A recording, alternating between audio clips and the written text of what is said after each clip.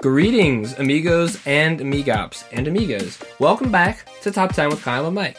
I am your co-host, Kyle. I am joined this week, as I am every week, by your co-host, Mike. As we do every week, we will have a topic put forth. We will then rank the top 10 of said topic until we have arrived at a definitive top 10. This week, we both know the general topic.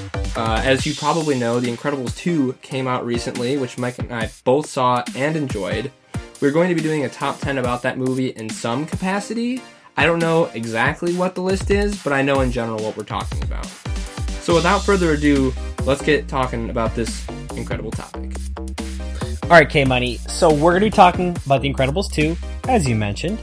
So the spin on this one, as suggested by friend of the pod and frequent critic of friend of the pod, Dylan Shelby, was that we talk about themes that The Incredibles 2 picked up on from The Incredibles. So some through lines from the first movie to the second that worked really well. So I think that this was a good way of accessing this. Really, this is just going to be a potpourri of things I liked about this movie. Because there's not really enough characters a la Avengers to just do like a top 10 who won the movie. So I think we're just going to talk about some stuff that we really liked about it. So I think this is one, we're probably just going to get it as we go. I think if that works for you. Yeah. I think this is going to be something that we do a little more frequently as we go forward. I got some advice over the weekend from good friend Abby, who suggested that she thinks our most entertaining episodes are ones in which we discuss something relevant and recent. So when we did Avengers or The Bachelorette, and I quite like being in the moment too. So I think we'll do a little more of this. And if a movie doesn't quite lend itself to a natural top 10 like The Avengers or The Bachelor does, we'll figure it out as we go and put some kind of top 10 spin on it. Yeah. So I think that's the deal here. So without further ado, number 10, one thing that The Incredibles 2 picked up on that The Incredibles also had was a great short to open up the movie. It's fitting that we will start this pod with the beginning short. I thought that felt fitting. So you probably don't remember the short from the first Incredibles movie because I didn't either. You gotta look on your face like you do remember it. I probably don't. What was it? It was Bounden. It was the one with the sheep. So the sheep learns a valuable life lesson about getting up and continuing to go as it goes through life. I think it's like a dancing sheep and it's getting sheared and it doesn't like that. Wow, you were right. I definitely did not remember that. So I didn't remember it either. Went back and watched it. It's actually pretty good. And this is something that The Incredibles 2 picked up on really nicely is just the general legacy of Pixar movies having a great short. I watched this between two of the good friends of the pod, two of our very good friends. One, on my left, longtime girlfriend Caroline, and on my right, currently missing in action because he got a new phone, Alex. So Alex is sitting on my right, Caroline's on my left, and there was just a lot of emotion in this row. We're in a theater full of 3 and 4-year-old kids who are all watching this like, why? What's with the dumpling? I don't get the dumpling. And Caroline, who's 24 or 25, however old she is now, is weeping to my left, and Alex is just wide-eyed in complete astonishment. He's just totally glued to the screen. I thought this bow was so good.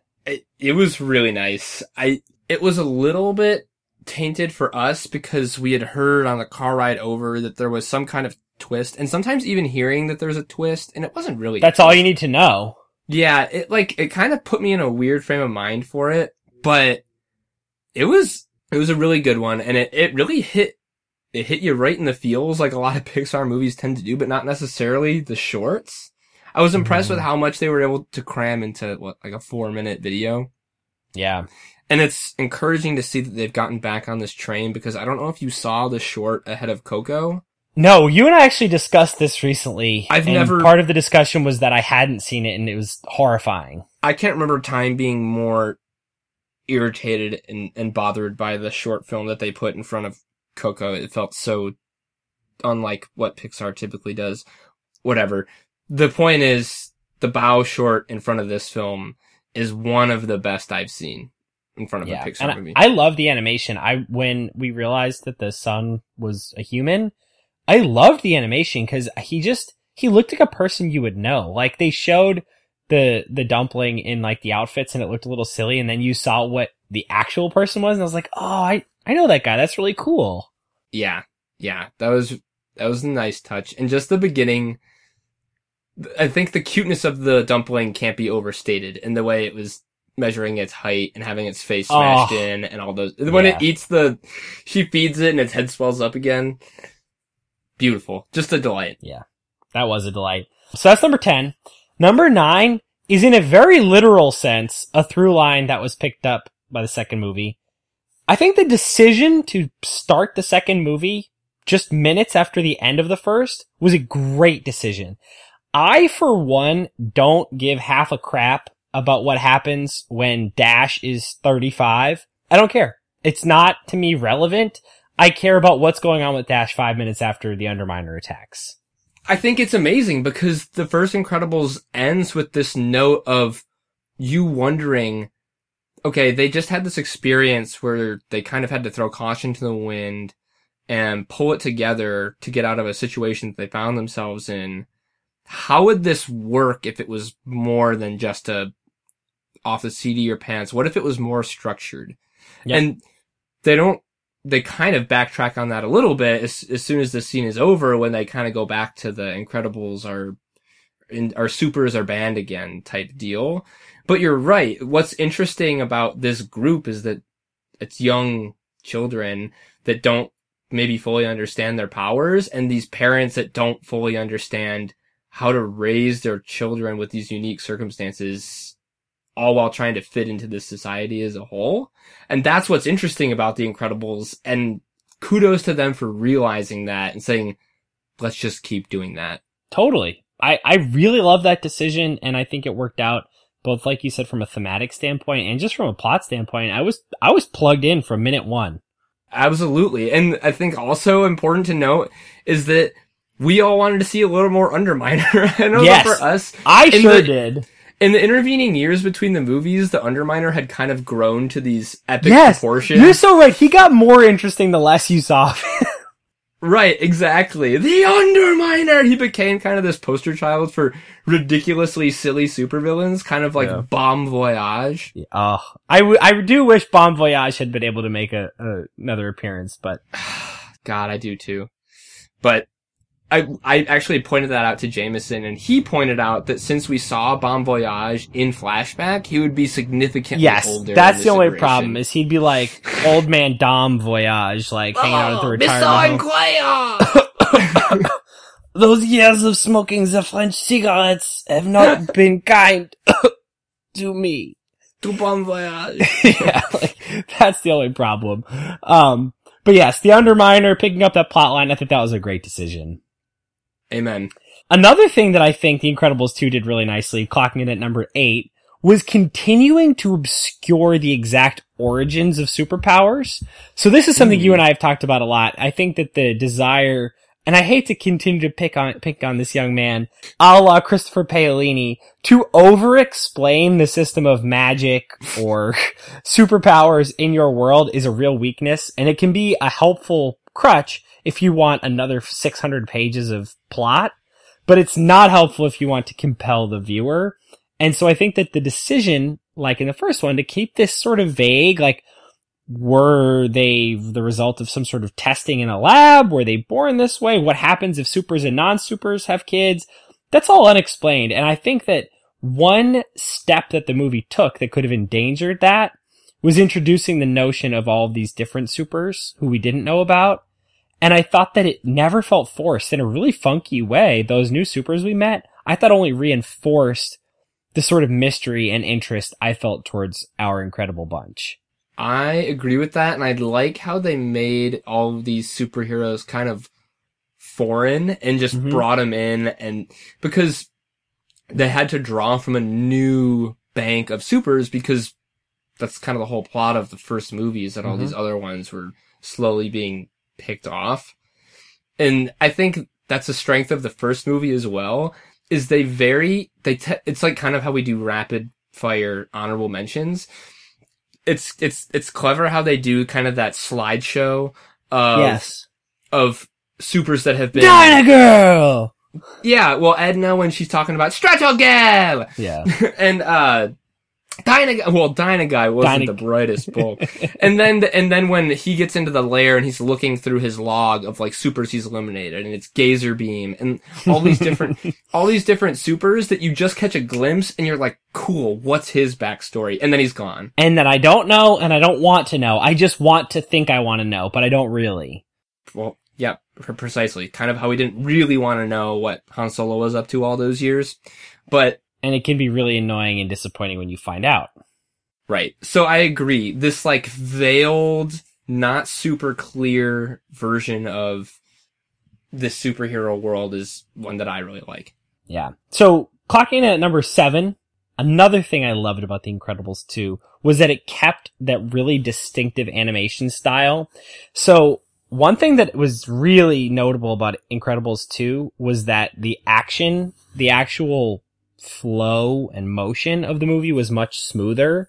I thought that some of those scenes where there was like really intense, quick moving action, it looked much better and fresher, but it kept the same comic book feel of the first one. It still felt like they might be saying kapow. And I thought that was a really kind of, that's a tough balance to find, and I really thought they did.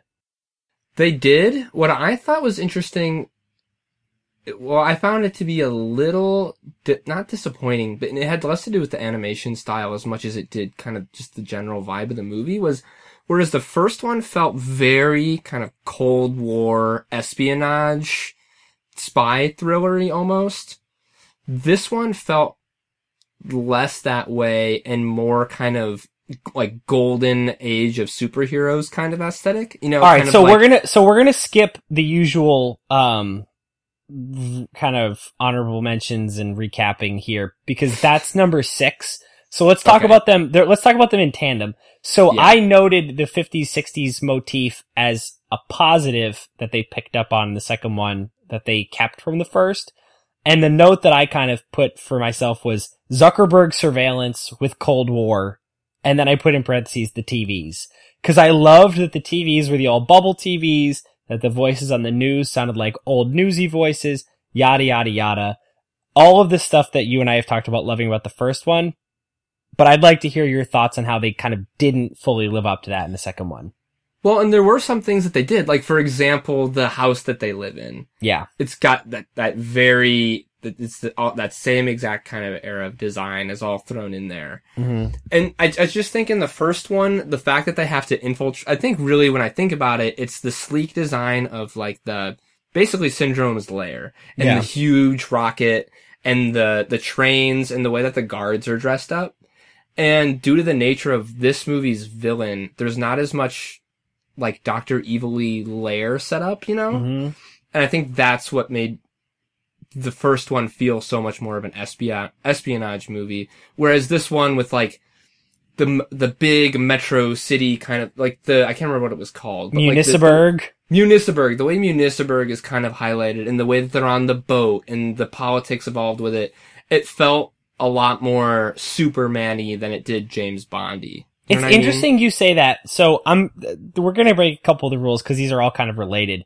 What you mentioned about the house brings me to one of my not tops, which is that I thought the setting started to feel a little bit too much like Los Angeles, which was the note I made. So they have that big house up in the hills that looks like something some modernist asshole would have built in like the 1970s. So it definitely felt espionage-y in a way, but it also felt too place specific. Cause that to me felt like that home is in Los Angeles. Like that's where that is. That's not in Municeburg. That's in Los Angeles. And I thought that the decision to have the high rise that went above the cloud line was cool, but it started to feel like it was building out a world that wasn't Anytown, USA. And I think that obviously the Municeburg joke is that it is Anytown, USA, and I think that's part of why the witness protection kind of angle of the first one works so well, is that the city they're in legitimately feels like a city you'd stick a retired superhero so that they don't stick out. And it didn't feel as much that way in the second one. I think you're right. The city seemed to have grown up with them as opposed to staying the way it was. It felt kind of like a parody almost. Like, it seems kind of silly to compare it, but really it's not. If you've ever seen Megamind, they're clearly poking fun at Metropolis when they call it Metrocity. Mm-hmm. And like Metro City. And it's kind of, it felt very much like a Metropolis / Metrocity Uniciberg. I can't fault them. It's clearly an intentional design choice. Mm-hmm. But to me, it felt like it was a tonal shift from the first movie. And I think that tied in with the animation style, though I would like to note that I think you're right in that, especially some of the action sequences, the animation was stunningly beautiful. And for example, I think my favorite scene in the movie is the Elastigirl bike. We're going to talk about chase. that. We're going to talk about that shortly. Keep on going. All right. So the only other, so let's recap the 5 and then do any other not tops we have. So number 10, the great short leading up to the movie. Number 9, the decision to start the movie right after Incredibles 1. Number 8, the mystery of the superpowers in this universe. Number 7, and number 6, kind of together with an asterisk because we may be popping that bubble, the distinctive animation style and then the 50s, 60s motif. So one other not top that I wanted to mention that I thought they kind of dropped the ball on a little bit. I didn't think there was enough of Lucius's wife. I was hoping for more of the super suit banter. So I had this on my list as well. I think they either should have gone, they either shouldn't have done it or they should have done more. Yes. Because maybe have it be off screen, like have it be a note.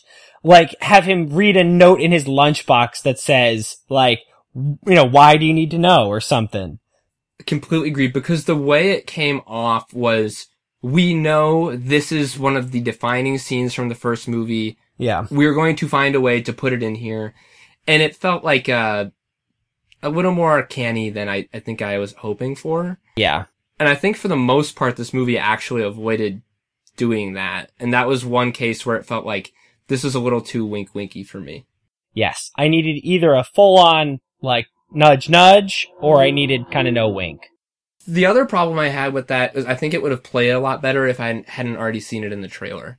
Yes. Because to me, totally, that indicated that was the one teasing line of like 7 we were going to get. Exactly. We might have, and I did read that actually designed her aesthetic. Like, she had a character model, and they actually ended up using that character model in the film elsewhere as an extra or whatever. Interesting. So I think they had the same thought that we did, and it just unfortunately ended up being the easiest thing to go and what was already the longest movie Pixar's ever made. Yeah. So, but yeah, I agree on that one. So do you have any other not tops that you're thinking of? One theme that I wish they had continued from the first movie that they didn't so much in this one was having one of the best villains of all time. I will say that the Screenslaver, while compelling, was doomed to fail because how can you possibly top Syndrome? Yeah.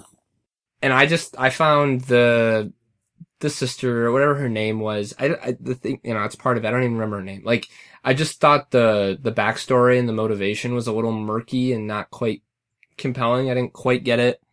I am not on board with your take on the new villain, but I am on board with your take that this is, I actually think this is a pretty good comparison with The Dark Knight to The Dark Knight Rises, where if you had never seen The Dark Knight, you'd have probably been walloped by the Bane character in The Dark Knight Rises at how good he was. And I think the same would feel here because, and we're going to kind of talk a little bit more about this, but this is a good time to talk about it. I thought that the backstory, and actually we're not going to get too deep into it. I thought that the backstory of this character fit really nicely with some of the themes, that we should talk about. So let's put a pin in that, but I think that there's a good conversation to be had on this. And I think reason to think that this is a great villain and still think it doesn't live up to how great Syndrome was. Okay, fair enough. So actually number 5 ties in a little bit. One thing that I thought Incredibles did really well, that I also think Incredibles 2 did really well, was have great voice actors. Particularly voice actors who were not used to hearing in animated films. Because these days there are certain vocal actors who are in every animated movie. Like Josh Gad, for example, was wonderful as Olaf, but is now in every animated movie. And for me, hearing the dulcet tones of Michael Ehrmantraut, Yeah. aka Jonathan Banks, as that agent made me Agent Dicker? Agent Dicker. Was it Rick Dicker? I think so. Yeah, Rick Dicker made me so happy. As did hearing, of course, Bob Odenkirk. But also, and I didn't know she was in it, Catherine Keener as whatever her name was, the screenslave or whatever her actual name was.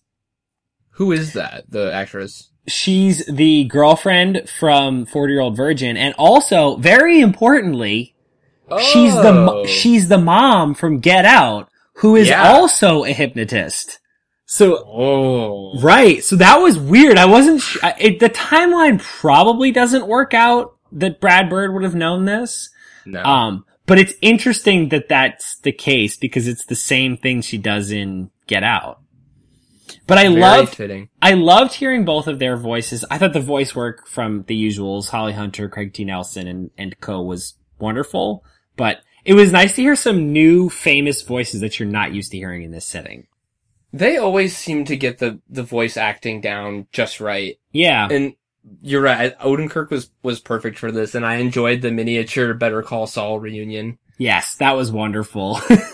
Yeah. That was a real delight. A shout out to, this is stupid, I'm not going to remember his name, but he's the voice actor who does Ham in the original Toy Story. Yes! And he's voiced a character in every single Pixar movie since, and he voices the Underminer in this one. Yeah. So. And he was the boss in the first one, right? No, that's the voice of Rex you're thinking of. Who was he in the first one then? What about our stockholders, Bob? Ham, I'm just gonna Google his name. He voices the Underminer in both. Okay. Oh, okay. Alright. It's not Wallace Shawn. Wallace Shawn is Rex, I think. You're right about Rex. It's inconceivable. No, it's John Ratzenberger. John Ratzenberger, okay. But I think what's really cool is that they picked actors and actresses who are exactly the right amount of famous, where if you're not a total geek like us, you're like, oh, that sounds familiar. If you are a total geek like us, you're like, good, it's Blake Ehrmantraut. But yeah, it's just like they're a nice mix. And I think the same goes for Craig T. Nelson and Holly Hunter. Like, they're famous, but they're not that famous. Most people wouldn't be able to pick Craig T. Nelson out of a lineup. No. Of guys that certainly not these days. Right. So. What was number 4? Number 4, and this is a big one. Number 4 is that it was damn funny. Just like the first one, it kept the humor. So I personally think that the humor in 2 was a little bit dumber than the humor in the first one. So I think that the humor of like my client didn't ask to be saved. My client didn't want to be saved. It like, your so-called actions, like that's insanely funny, as was just the entire conception of the Edna Mode character. Like that stuff is funny. It's really clever. It plays off of old 50s movie stereotypes and the comic capes. books. Yes. Pointing fun at that whole genre. Yes. It's absolutely. Very tongue-in-cheek and very aware. It's very knowing humor. And that was what was really funny about the first one. The second one is not quite as clever in its humor, but it is also really funny in a way that animates this movie. It does a nice job of bringing sort of that Avengers balance of humor and seriousness. I think that the scene that highlights it all is the Jack scene, because that was one of the funniest things I've ever seen. Is this going to appear higher on the list, or can we talk about this now? Let's talk about it now. So, see, to me, that was, I already mentioned, I thought the motorcycle scene is probably my favorite in the movie. And it all was together. This happened right after. Oh my god. This movie, it's actually, I think, genius, the way that they recreated the classic superhero versus supervillain battle with the raccoon and Jack. Like, the way that the raccoon is, like, dodge rolling, and the pow, pow, bap, bap, like, punching each other, and the bouncing off their backs and kicking, and just, like, the way they're using their surroundings, it so perfectly mirrors the classic comic book battle scene. Absolutely. And the cool thing is it felt like the first battle. Like how in comics there's always like the one battle and then they have their climactic battle. Like I think they're in for round 2. I would be shocked if there was not some kind of, and to be honest, I was surprised that we didn't see the raccoon recur later in the movie. I thought they were gonna make a little bit of a running gag out of it. Well, it wouldn't be surprising if the raccoon turns into a supervillain or something. Like, as dumb as that sounds, like, if like... Sign me up. Like, Raccoon Claus, like, turns into a villain, that would not surprise me. Oh my, I was dying. And I also think that what's cool about this movie is that while it can make you laugh and poke fun at a genre, this is one of the shortcomings of Deadpool 2, where like they're trying to make fun of a genre but adhere to all its tropes in kind of a bad way. This movie is poking fun and paying homage while also just actually nailing the genre. And that scene was a really cool way to display Jack's powers, and it fit right into the whole rest of the movie thematically. If we're talking about other hilarious things, the part I saw it with Allegius and Jameson's sister Bailey. All four of us were howling with a little bit of physical comedy at the restaurant when Violet turns around and sees Tony. Beautiful. And she just shoots the water out of her nose. That's as simple as that. It's just a girl embarrassed and she shoots water out of her nose. And oh my God, I couldn't stop. My stomach hurt. It was so funny. Did that kill in your theater? Absolutely killed. So I went, like I said, with longtime girlfriend Caroline as well as Alex, and we were in a theater full of little kids. And let me tell you, that bit, the nose plays. The nose plays, and it played in that theater. And you're right. It's a little dumber. It's a little slapstickier, but man, in that moment, I sure as hell wasn't complaining. And I'm totally. not now. And that's sequels for you. Like, the sequel is almost always going to be a little bit dumber, and I think it's okay as long as the movie accepts that and just goes with it. And I think that's what this movie did really well. It, from shot one, knew what it was and was comfortable with it. Amen, brother. Yeah, I really loved how much this one made me laugh. Yeah. So that brings us through number 4. I don't have any honorables. I didn't really feel the need to put honorables in here, but thought you might have some. I'll wait, cause I did some kind of thinking about this on my own, and there are a couple things that I feel like we will talk about, and if we don't, I'll throw them on at the end. Okay. So number 3, and I think this is probably, it's not number 1, as you can tell, cause it's number 3, but it's probably the most important element. Number 3 is bringing back Brad Bird. Yeah.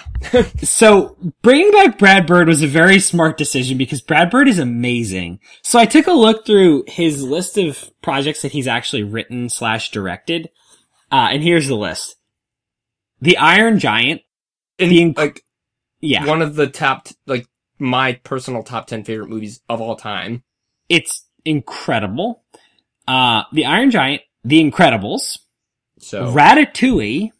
Mm-hmm. Tomorrowland, which kind of sticks out like a sore thumb on this list. And then Ghost Protocol, Mission Impossible Ghost Protocol. So I forgot that he directed Ghost Protocol because the first movie I compared this movie with as we left the theater was like, damn, I haven't seen an action movie that good since Ghost Protocol. And it was, I guess, maybe I subconsciously was remembering. But the long and the short of this is Brad Bird knows his way around both a perfectly calibrated action movie with nothing more to it and a really thoughtful, interesting cautionary tale or morality play. The dude can do anything, and he brought it for this one.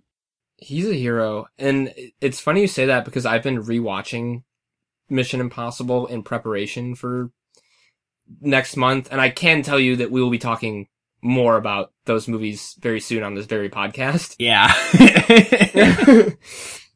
But you're right, and what's cool about Ghost Protocol, I rewatched it last week, and it ties in with this. It does, is that Brad Bird took a series and he picked out the things that made it that series, and he kept them.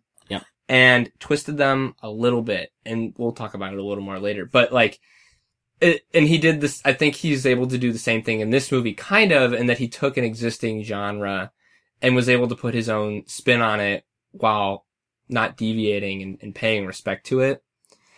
And that's an impressive talent to have. And it's really good to see him, because I'll admit I was a little worried after Tomorrowland, because I really did not care for it, but his career continues to amaze, and thank God they didn't screw up and go with someone else for this movie. That would not have been a good decision.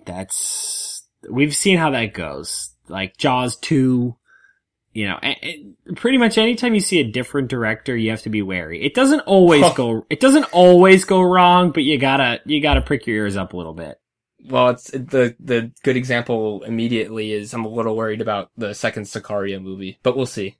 Yeah, I saw the reviews were not great.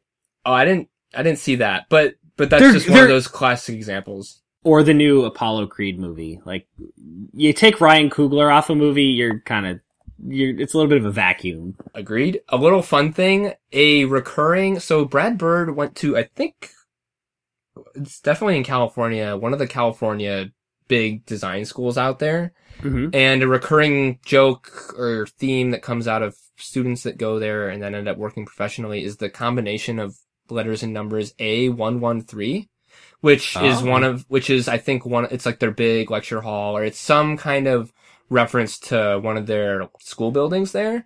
And if you pay attention in a lot of animated movies, but definitely Brad Bird's movies, you'll see that sequence of numbers pop up. So in this movie, if you're paying very close attention, I missed it the first time through.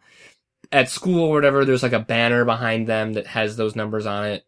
And then if you go watch Ghost Protocol, one of the gadgets that Tom Cruise uses is like it's a fake class ring.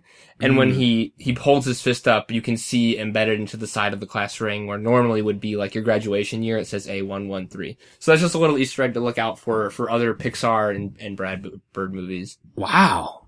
Great little Easter egg. Yeah. Pretty fun. I dig the hell out of that. Alright, so number 2. One thing that I think that this movie did really well, and it's a little bit more on the change side, but I think it's continuous in the general method, is that it focused on the right characters. So I think the biggest change from 1 to 2 is kind of the main characters. The main characters of this movie are Elastigirl and Jack Jack. Mm-hmm. As opposed to the first one, which is really Mr. Incredible and then the kids, like Dash and Violet. I thought, yes. Yeah. In the way that Elastigirl or Helen is in the first movie is, how does she react to what Bob is doing? Yeah. And how does one cope with that in the context of a marriage? And brilliantly, it's the exact opposite in this movie. Yeah, and that will be something we're going to talk about shortly. But I think that recognizing that they had a total star on their hands in Elastigirl, both in terms of the Holly Hunter voiced character and in terms of the powers, was really smart. And to go back to what you were saying, as cool and as awesome as it is to see Mr. Incredible punch stuff really hard, just like you and I have talked about with Doctor Strange, bringing Elastigirl in allows you to just have a totally different paradigm for what the action is. And I'll let you get into it because you brought it up first. But let's talk about that motorcycle. The first time that it splits and she does the jump, my jaw dropped. My jaw literally dropped. That's something that rarely happens. It literally dropped. I couldn't believe that was what had just happened. How often do you see any movie, really, but particularly a superhero movie, where they take a power and they do something with it that's so creative that you hadn't even conceived that was something you could do, and it makes sense? Never would have crossed my mind. It never would have crossed my mind that would be something you would do. When I saw it split apart, I thought, cool, she'll elongate and be able to do some interesting things just by virtue of it being longer. Yep. But the way that she was able to traverse multiple elevation levels and jump with it, and it was just so unbelievably creative and just a beautiful scene to witness. It was new and fresh in a way that you very rarely see in action or superhero movies. I was really, really impressed by it. Totally. It was like watching the best of that chase scene from Skyfall. And it was like taking that, and it was like taking some of the best of the Avengers, and it was like taking some of the best things about Mission Impossible and just mashing it all together and just doing it perfectly. I mean, how many times have we seen a train chase or a helicopter chase or even both in movies? Infinite times. Infinite. Those are two of like, The Great Train Robbery was, I think, one of the first movies ever released. It's old as movies itself. And this made it feel so different and so fresh. I didn't know where it was going. I didn't know what was going to happen. Incredible. They did some interesting things with her powers in the first movie, like when she's stuck in between those 3 doors in the base. Yeah. And that was really cool. Yeah, and they just took it to the next level. Or the fan boat. That was really cool when they did the boat. Yeah. But the helicopters, you're right, the helicopter scene too was so great. And I mean, it's not like this is a new concept. The person can be stretchy. I mean, they've had 3 movies to do anything like this with Mr. Fantastic, and they never have. Nope.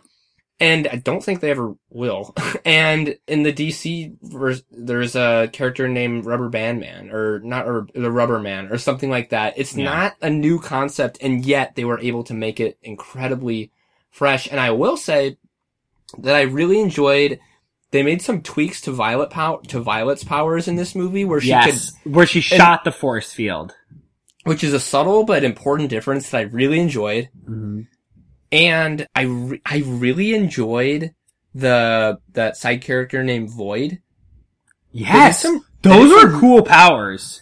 It reminded me of playing Portal, but there were some that's what I was thinking too. Especially her powers in conjunction with Violet's and Elastigirl's when they were fighting each other, and then also when they're working in tandem. Those were some very, very, this movie functions really well just as an action movie when it's trying to do that. That's the thing. I like I said, I left that and I said, that's the best action movie I've seen since Ghost Protocol. And I believe it. I stand by that. It was just perfectly calibrated action, really different, really creative, really impactful. It hit all the action movie boxes just perfectly. I couldn't agree with you more. Yeah. Alright, so that brings us to number 1. This was the number 1 best thing shared by both Incredibles and Incredibles 2. They were able to give me a great and entertaining action movie with comedy, with heart, all this stuff, and give me some really weighty, thoughtful themes in a way that was just seamless and never felt forced and felt totally in keeping with what the characters would have done. So the first one, it deals with stuff like dissatisfaction in your marriage, dissatisfaction with your job. It deals with kind of peripherally like issues of racism and classism and xenophobia with the heroes. It deals with really weighty stuff. It deals with figuring out who you are at school with Violet. But I think the defining kind of theme of the first Incredibles movie would probably be like fulfillment. It would be something like fulfillment would probably be a good way to put it. Because our main character we're paying attention to is Mr. Incredible. And he's not fulfilled. He feels really empty because his life isn't what he thought it would be. Holy shit, this is a kid's movie, and that's kind of how I would encapsulate the theme, and it was balanced really nicely against that whole movie. This one, I think there's a lot of good arguments to talk about what the theme is, but some of the stuff it touched on really interestingly was surveillance and justice. Like, what is justice? What is the role of surveillance? Like, it sort of had the Truman Show situation where they had the cameras on her at all times. Well, and it kind of explored the concept of a nameless, faceless attacker, which we're forced to encounter every day now with the way what the internet has become in the last however many years. Totally. And I think it's important to draw a line. When I was talking earlier about my disappointment in the villain, I think it's fair to say that the screenslaver operates separately kind of from the sister, because kind of the point of the screenslaver is that it's kind of nameless. It's like a prop. Right. And I don't know if you remember, but after the helicopter chase scene, when she's tracking the signal of the screenslaver, but she's basically, they show her tracking and getting to this spot, and the whole time his broadcast continues to play, or her broadcast continues to play over her.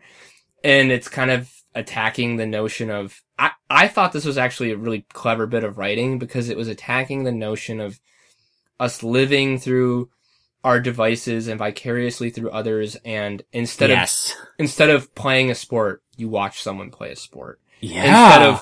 Instead of going out and doing something great, you watch a movie about someone doing it. And it kind of took a shot, not a shot, but it kind of pointed out like why we have this fascination lately with the superhero movie and how we idealize these idols because we want to feel safe. And I thought there was a lot to work with in there. And I actually quite enjoyed that a bit. And I think that's one of the things you're getting at. Totally. That kind of felt like you could have been playing Batman Arkham and listening to the Riddler. Somebody talk to you about how stupid society is. Well, it was really well done. Also fairly reminiscent of the Joker and how we put our trust in these, in his point and in this movie's point. Like, how do you know these people are kind of fake idols if you think about it? And I thought it was interesting, and it's a kid's movie, and you know, this is a really weird thing to pick a nit with. I thought the ease with which they navigated back into the legality of supers is a little, me personally, I would have liked to have seen a little bit more in the way of exploring that theme. And obviously it's already a 2-hour kids movie. It's really funny you said it because I was like, what is this supranational agreement that's been put into place? Whatever. This is a dumb thing, but what I think more so than taking issue with the internal logic of the movie, what it's pointing out is that the movie has made this such a compelling and thoughtful discussion that I actually care, like, what's the logistics of getting this into play? Like, how did this law actually get put on the books? Well, I'm actually interested. I want to see this movie because this is what Captain America Civil War was supposed to be, and it wasn't. Yep. And this movie wasn't supposed to be that, but it brought it up, and I think that's a really fascinating discussion. Like, wouldn't you feel nervous about entrusting your livelihood and your safety to I mean, you saw in this movie, like, how easily they were influenced. We don't have to get into this, but you're right. Like, that is something worth exploring. I'd like to see that happen somewhere, somehow. Totally. And so I think one of the other themes that this explored really intelligently and in a way that I thought was really cool, because it's very in keeping with the moment, but also felt very timeless, was the idea of sort of sexism and misogyny. Like, I thought that the issues Mr. Incredible had allowing his wife to take the lead were really well done because they felt very personal to him. It felt very specific to their situation, but it felt like it was portrayed in a way that sort of understood that this is a problem in a lot of marriages and a lot of friendships, partnerships, whatever, where there is a gender dynamic at play, where this is a guy who struggles to have a woman who's as powerful or more powerful than him. And it was really thoughtfully done because I don't think the movie trivialized either of their roles. I didn't think it was being patronizing to the idea of the importance of his function now as sort of the jokey, stay-at-home mom or her role as the provider. I think the movie was pointing out that both are really, really important. And as a practical kind of matter, they probably have to be two separate roles, especially in this family because they're both superheroes. What the movie is poking fun at is the idea that one or the other has to be done by one or the other gender. And I thought it was really cool because it accepts that the family as it's constituted needs somebody to be at home to help these kids do their homework and keep them from blowing up the neighborhood. And it needs somebody out there saving the world. And, at different times, one of them is going to have to step off the stage. And for this one, it's Mr. Incredible. He loves his wife. And the reason he loves his wife is because she's powerful and awesome. But he still wouldn't mind being a little more powerful and a little more awesome than her. And what's more understandable than that? That's a totally relatable feeling. Whether that has to do with, your significant other, your friend, your brother, your sister, your mom, your dad. Everybody wants everybody to be awesome, but just a little less awesome than them. Like, to think that is to be human. I agree. And I found that particular storyline to be definitely relatable. I'm sure you do too, as a young professional and your significant other, young professional. And it's like this weird balance of, like you were just saying, like fierce pride that the person you're with is successful and competent and confident, and also dealing with the competitive nature of what each of us has. Totally. And this is like, isn't this just classic Pixar though? It's a kids movie that you leave the theater like really having it linger with you, and somehow it has really relevant and hard-hitting messages that stick with you the very next day at work. Absolutely. And one thing I wanted to kind of touch on too on this topic about gender is I thought it was really interesting to get back around to why I thought that the Catherine Keener, I don't keep forgetting her name, but whatever the villainess's name is how angry she is at her father for not doing what he ought to have done to protect the family. Because once again, we're talking about a really like loaded gender specific topic. This is the role of a man, because if we're taking the timeline into play here, this is like the 1930s maybe at this time when the father is killed. So it's like the 1930s. It's the man of the house. He's supposed to protect the family. And what does he do?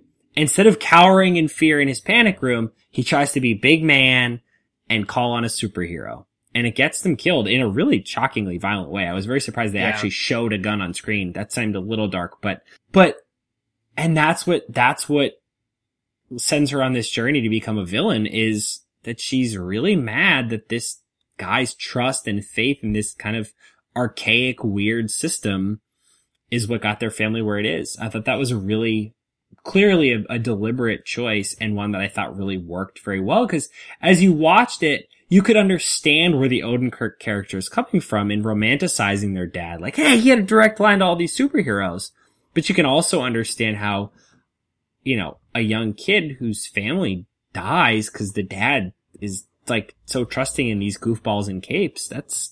You can see where that would set you on a course. Yeah, you're right. I think I thought it was a bit of a jump to me, and it makes sense really, that obviously upset with her father, and then it's the anger and the trauma is getting taken out on these superheroes that her father, in her opinion, so foolishly put his trust in. And so they become the target of her ire.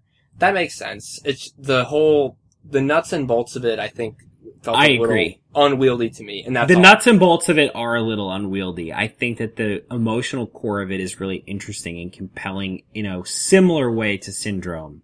But I agree that the nuts and bolts of it feel different, because it's obvious that Syndrome's feelings would be taken out on Mr. Incredible. It's less obvious that this girl wouldn't become a social worker or an advocate for like more traditional forms of justice, or a self-defense, instructor or something like that. Like, it's less obvious that those things wouldn't be options for her. Whatever. It's a quibble, because I think ultimately it works really well. Yeah. Well, the only other thing I wanted to make sure that we really hit home about this one is that there can be no debate that throughout most of this movie, the highlight is Jack Jack. I just can't overstate how whenever he's on screen, you just have a smile on your face with the way he disappears and the cookies, and just when his what does he call the cookies? Cookies, nom nom cookies. Yeah, he keeps saying nom nom cookies. And the flame retardant suit when he eats and he's just... it's lavender flavored.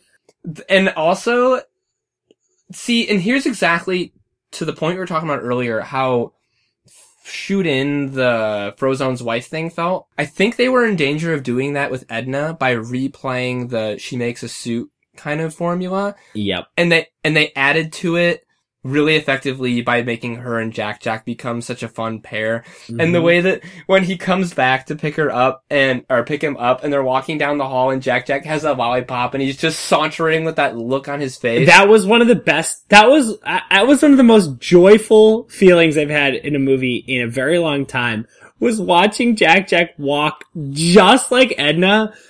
Like, that just made me so happy. So great. So I just wanted to make sure it went said that he was the highlight character-wise, I think, for me. And I couldn't get enough of him. And Totally. And here's the thing, you know how we loved that this movie picked up exactly where the first one left off? Yeah. I'll go further and say that inevitably when they make the third version of this film, I want it to pick up while Jack Jack is still an infant, because Totally. I'd love if it picked up like tomorrow. Like 10 minutes after, exactly. Yep. But like as they chase that car down the street, because it's like you said before, I don't care about Jack Jack as a kid when he has to figure out how to handle all these powers. I just want to see how you interact with a baby that can do all the things that he can do. I really hope that they keep up that trend. Totally. And one other Jack Jack thing that I want to note that I think ties in with all of this is that I think Jack Jack is like such a perfect encapsulation of what makes these movies so great, because he's goofy, he's funny, he fights with the raccoon in a way that's awesome, and he imitates Edna in a way that's awesome. But he also, I thought one of the more poignant parts of the movie was when the kids find out that he has powers, and Mr. Incredible is so excited, because realistically that would be the reaction. They would all want to pretend, because these movies are really intensely honest. Like, they're really honest about their people's feelings, that you'd want to pretend it was just fine that he didn't have powers. But it's not. They all want him to have powers, and Mr. Incredible is so happy he does. We understand, it goes without saying in these movies, that he would love Jack Jack anyway. But he's pretty excited he has powers, and so are the kids. It's beautiful. It kind of reminds me of, Neville. That is exactly what I said to Shelby when we talked about this. I said, it's just like when Neville bounced. Yep, it's just like when Neville bounced. The last thing I want to mention is something that I really loved about this movie, and I think it's a credit to how good Michael Giacchino is, that it's not maybe on the forefront of our minds, is just, again, the score for this movie is amazing. On the way over to the movie theater, we threw on the soundtrack from the first one, and it made me so giddy. And I just love it. The big brass band, kind of Thriller style score. It's incredible. Aha! Sorry. I know, it's hard to keep away from it. It's just, that's how I feel about this movie. I couldn't agree more. And the very last thing from me, I'm just really, really happy to see them successfully do a sequel, a Pixar sequel, because I will say, apart from the Toy Story franchise, I've been generally disappointed with the sequels they've come out with. Totally. And I think, to me, what this one figured out that the other ones didn't is that it was okay for it to, in spite of this whole pot about ways it's kind of similar, for it to branch out a little bit and to try to do something a little bit different and not be the same movie. And I think that was the mistake that several of the others have made. Toy Story, it deserves to be considered as its own beast. For whatever reason, it has a glow around it and it's just a little bit different.